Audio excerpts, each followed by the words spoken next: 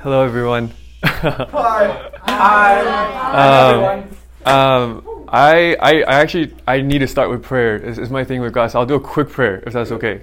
Father, just thank you so much that you've given us this time to hear your word, and so let every word that comes from me be yours and touch someone's heart today and just open their minds. Please let your spirit flow in here. In Jesus' name we pray.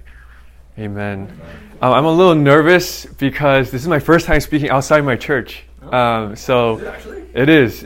And at the same time, it's so exciting because I've gotten to know your Pastor John. Is that what you guys call him? Pastor John? No, we just call him John. The director, John. Johnny boy. Johnny boy. And it's really cool, like we see each other in class, but there's something different when you go to their church. And when John came to my church, he got to see Kyu in the church. So I'm seeing that he still says baller even at the church.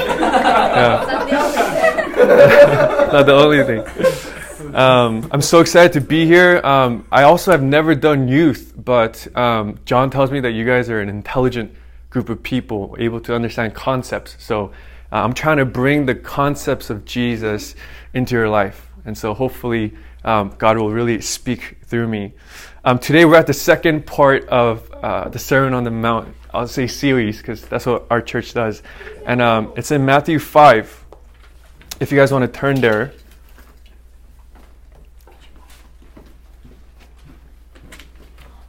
And it's going to be verses 13. We can start at 13. Yeah, today we're talking about salt and light. Anybody know what salt is? Yeah, salt. Okay, good. That's right, you drink it. What is salt? Today we're talking about you're the salt of the world. You're the light of the world, of the earth. And, before we actually read the thing, this is something that I was really praying for you guys about. And I feel like God really wants me to say this, is that there's so much happening in the world right now. There's so much tragedy going on. But there's a difference between tragedy and evil. Tragedy is just something that naturally happens, like an earthquake. And that's unfortunate that it happened. People still may die. But there's also evil, right? There's evil where a person commits to an action. It might be like Putin committing a war against Ukraine. It might be in your own life, someone bullies you. It might be someone, you're in an abusive relationship. Whatever the thing is, evil is always done by a person. I think Jesus today is really talking about change. He's talking about you being the change. And it's a little bit different because all the time we want change to be happening somewhere. We want change to be done within our lives, but the change that God's speaking about is you. You are the change. You are the salt. You are the light. And so that's kind of what I want to tell you guys today. You are the people. You are God's people. Okay. So verse 13. You are the salt of the earth, but if salt has lost its taste, how shall its saltiness be restored? It is no longer good for anything except to be thrown out and trampled under people's feet. Okay, so, salt is an interesting thing because the description of salt is what? It's salt. It's salty, right? And when you use salt, you say, I'm salting something, right? So the noun and the description and the verb are all the same things. That's a unique word. Salt. Yeah, we don't say, I iPhone and I iPhone and I iPhone this. No, salt has a very unique thing. Now, that means that if you take out the saltiness of salt, it is useless. That's Jesus' main point here. If you take out the core of it, it becomes nothing. And Jesus is a little harsh here, right? It's trampled under people's feet. It's garbage. It's basura, right? I don't know if you knew Spanish. There are 14,000 reasons for you to use salt. And if I were to explain all of them, we would be here a long time, right? Yeah. Play two. Say two. There are two. That's right. There are two that the biblical scholars mainly use. The first one is what? I was just saying, can you tell me two? I'll tell you two. That's right. The first main one. I would have been surprised if you got it. Yeah. The first main one is to be used as a preservative. Before this magical era of refrigerators, they had to preserve food. Instead of making it go corrupt, they would sprinkle salt on the meat, and it would last a little bit longer. Right? Today I want to talk about the second use, because Jesus, I think, is talking about the taste of salt.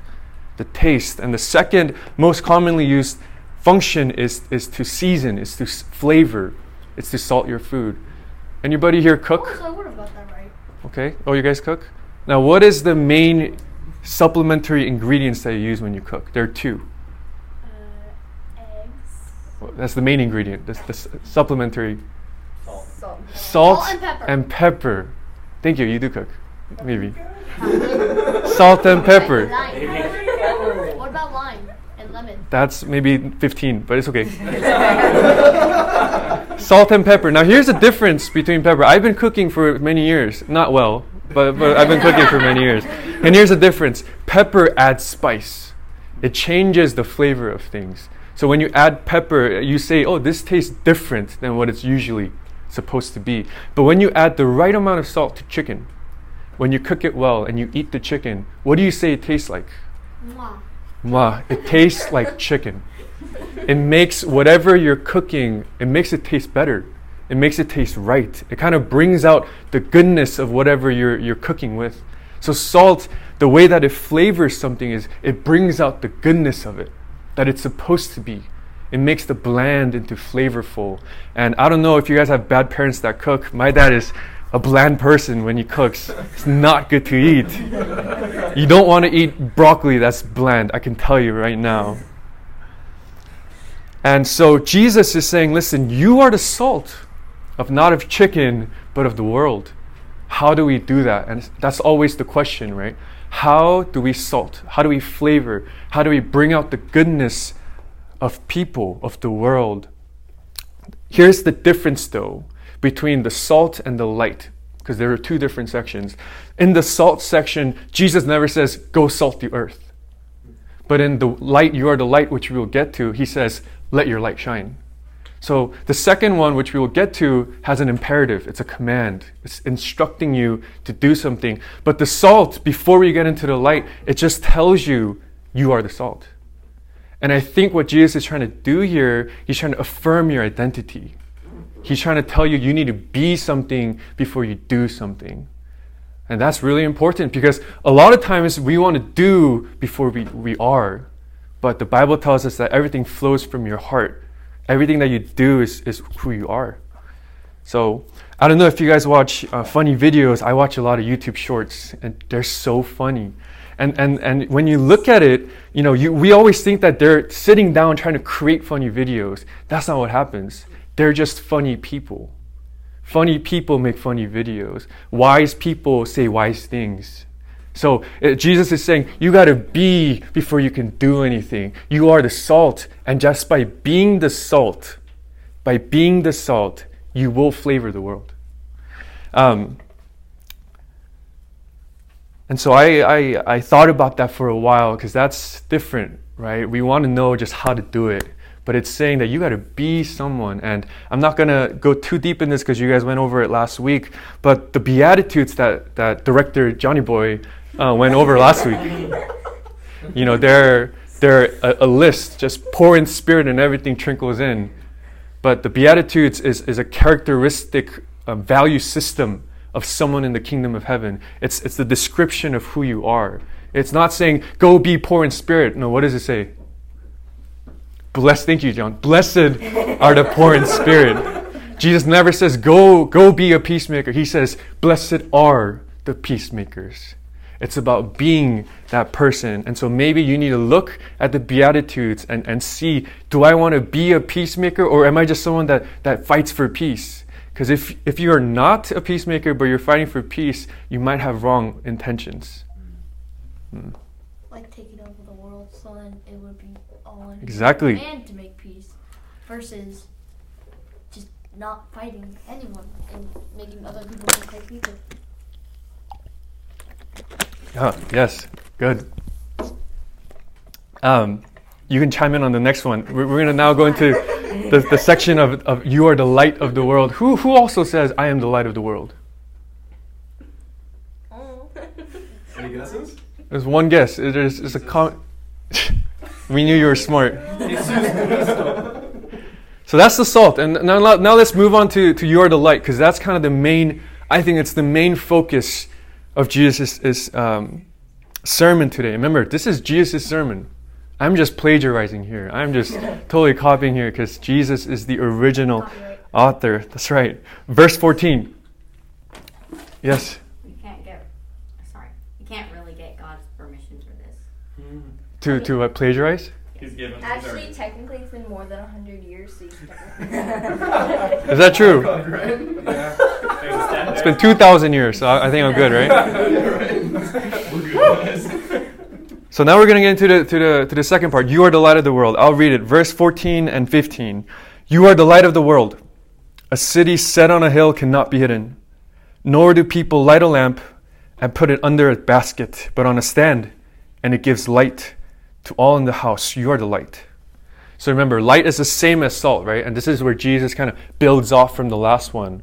Remember, salt is salty and it salts something. Light is lit and it lights. Okay, it's the same concept of the thing of light is what it does. And so if you were to cover a candle in your room when you have the lights out and you cover it, it can't function. So if you take out its function, it's useless. No one does that. I don't know if you guys do that. No, that's just waste of energy. It's waste of energy. Yeah, and we like to be, that's right. Light is also unique though, and this one's a little bit harder to grasp maybe. Light is something you need to know the opposite of to fully grasp. It's kind of like you don't never know what hot was unless you knew what cold was. And you will never know what light was unless you knew what dark was. Okay. And light functions, it shows itself, it shines its light the best and only when it's dark outside. So whenever you're walking your dog, anybody have dogs? Yes. Yes, I have a big black German Shepherd, and when I walk him in the morning, I can never tell when the houses are lit up. I can never tell through the windows. But when I'm walking him at nighttime, I can see every house that's lit up. Right? So the light, it's evident in the dark. It's supposed to be in the dark. It shines. So I think this makes more sense for me. I used to go camping a lot. I don't know if you guys go camping now. And I love camping. You know, you go, there's nothing, it's all nature, there's no electricity. And so at nighttime, what do you have to do if there's no electricity? Make a fire. You got to make a campfire. That's right. And that's my favorite thing about camping is a campfire, because you can cook meat on there, you can do s'mores. But the most important part about a campfire is after you had a whole day of drinking Capri Sun, you got to use the restroom. Okay, and I remember when my family was new to camping and we didn't bring flashlights. And the only way for you to go to the restroom and come back, when you come back, the only way you can get back to your campsite is by recognizing your fire. It's the direction that you're going to, it's the destination. And if your campfire is not on, you will never find your campsite. And there's been multiple times I walked into a campfire and realized it's not my camp. And I'll go somewhere else. But the function of the campfire at night is to give you vision. It helps you see. It brings you to the light itself. So Jesus is saying, you are the light. You are that light that is trying to help you see something, help you bring you somewhere. Maybe it's not something though. Maybe Jesus in his entire ministry wasn't talking about a thing, but he's talking about a person. Because Jesus always, and his entire ministry was based on repenting so that you can be reconciled, like the Man of Sorrow song, so that you can be reconciled to the Father. And so what Jesus is trying to do is trying to bring you back to the Father. He's trying to make you back to the Father. And so he's trying to help you see the Father, see God. And so here's the imperative, verse 16. In the same way, let your light shine before others so that they may see your good works and give glory to your Father who is in heaven. This whole thing is about the Father. Because Jesus loves the Father. The Son loves the Father more than he loves anything else. And the Father loves the Son. And the Bible that we're talking about is a love story of God and his children, but it began first in the Trinity. It began in the love of the Father, the Son, and the Spirit. So we are loved, but they love each other way more. I can promise you that. So Jesus' main goal was to let his light shine so that you might see the Father for his goodness. And he says, and this is where it gets easier, right? Because now he does say, you know what? Let your light shine. Do something. And this is where I think it's easy. I'm going to just say it again. Let your light shine so that they may see your good work. They may see your good work. Am I doing good on time? Yes. And that one is kind of difficult for me. It's a little vague, good works. I'm not quite sure what that means. I'm not sure what that looks like. And I wrestled with that for a while because there's so many good things that I can do, but not all of them are going to give glory to the Father. Not all of them are going to direct people back to God himself. And so I was thinking about the person that said this, to do good works. I've been thinking about what he was trying to show us. So I looked into the life of Jesus. The overall person of Jesus. I saw the work that he did. I was watching The Chosen. You guys been watching The Chosen?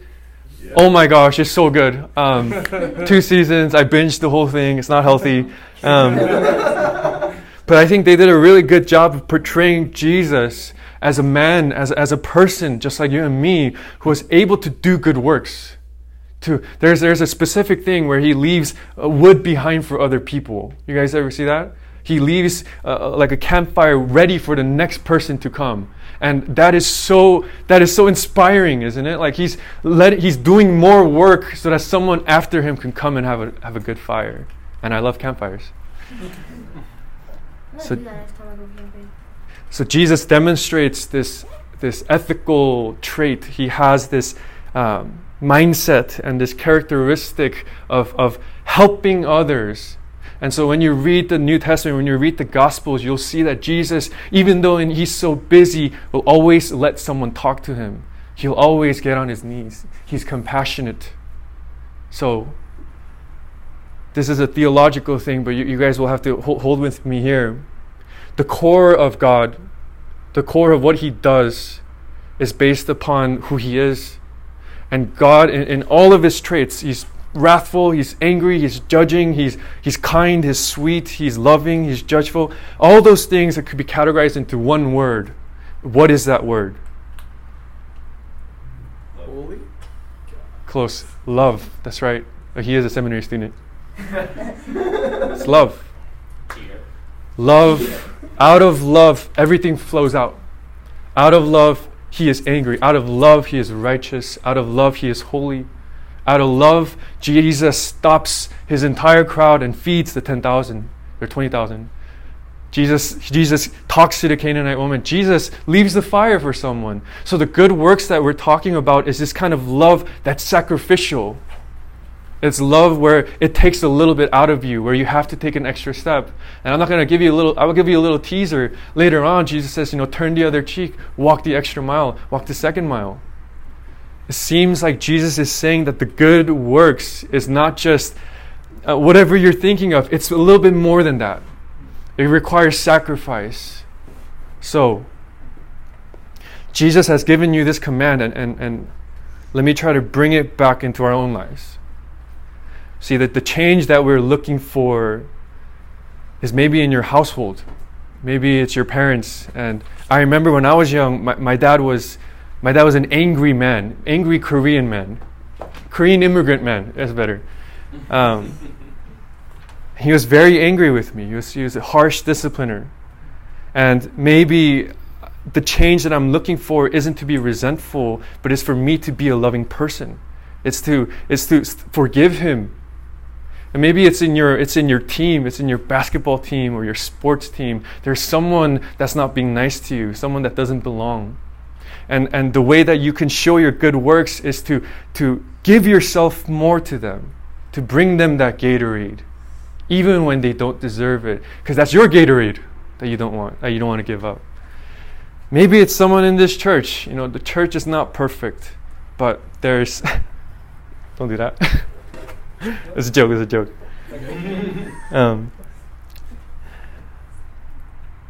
Maybe it's someone in your church. My church too, there's couples, there's people that don't get along.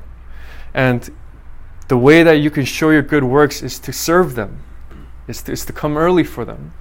And you have leaders here who are coming from 45 minutes away after a wisdom teeth. They're coming and they're sacrificing their lives for you. You know that. They're sacrificing their lives for you. They're sacrificing their youth and their time. And maybe it's time for you to do that too. And because what happens when you do that? What happens when your leaders show up all the time? You will see the Father. And their sacrifice, your sacrifice here, your sacrificing love is going to shape these children years down the road. And so, I'll end with this.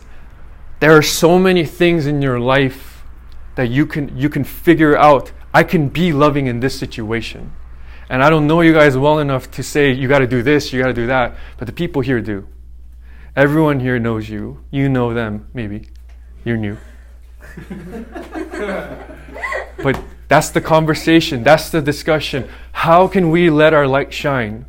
How can we be loving? How can we be sacrificing? How can we bring out the goodness of someone? And I hope that you recognize that God has called you because you are. Because you are the salt and you are the light of the earth.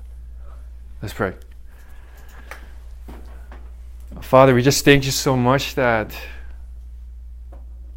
you've just baton passed us the responsibility, but also the power to make a change in everywhere we go by being the salt and light of the earth. You have helped us to understand that it's us that makes the change, that we have the power to make a difference. And maybe that difference requires a sacrifice. It requires love outside of what we want to do. God, I don't know these people, but I know them now. And I pray that you will just touch their hearts and reveal to them how they can be loving, how they can make a sacrifice, how they can help people bring out the goodness in them throughout their daily lives. Thank you. In Jesus Christ's name we pray. Amen. Amen. Oh my goodness, the lesson that ended on time? Wow!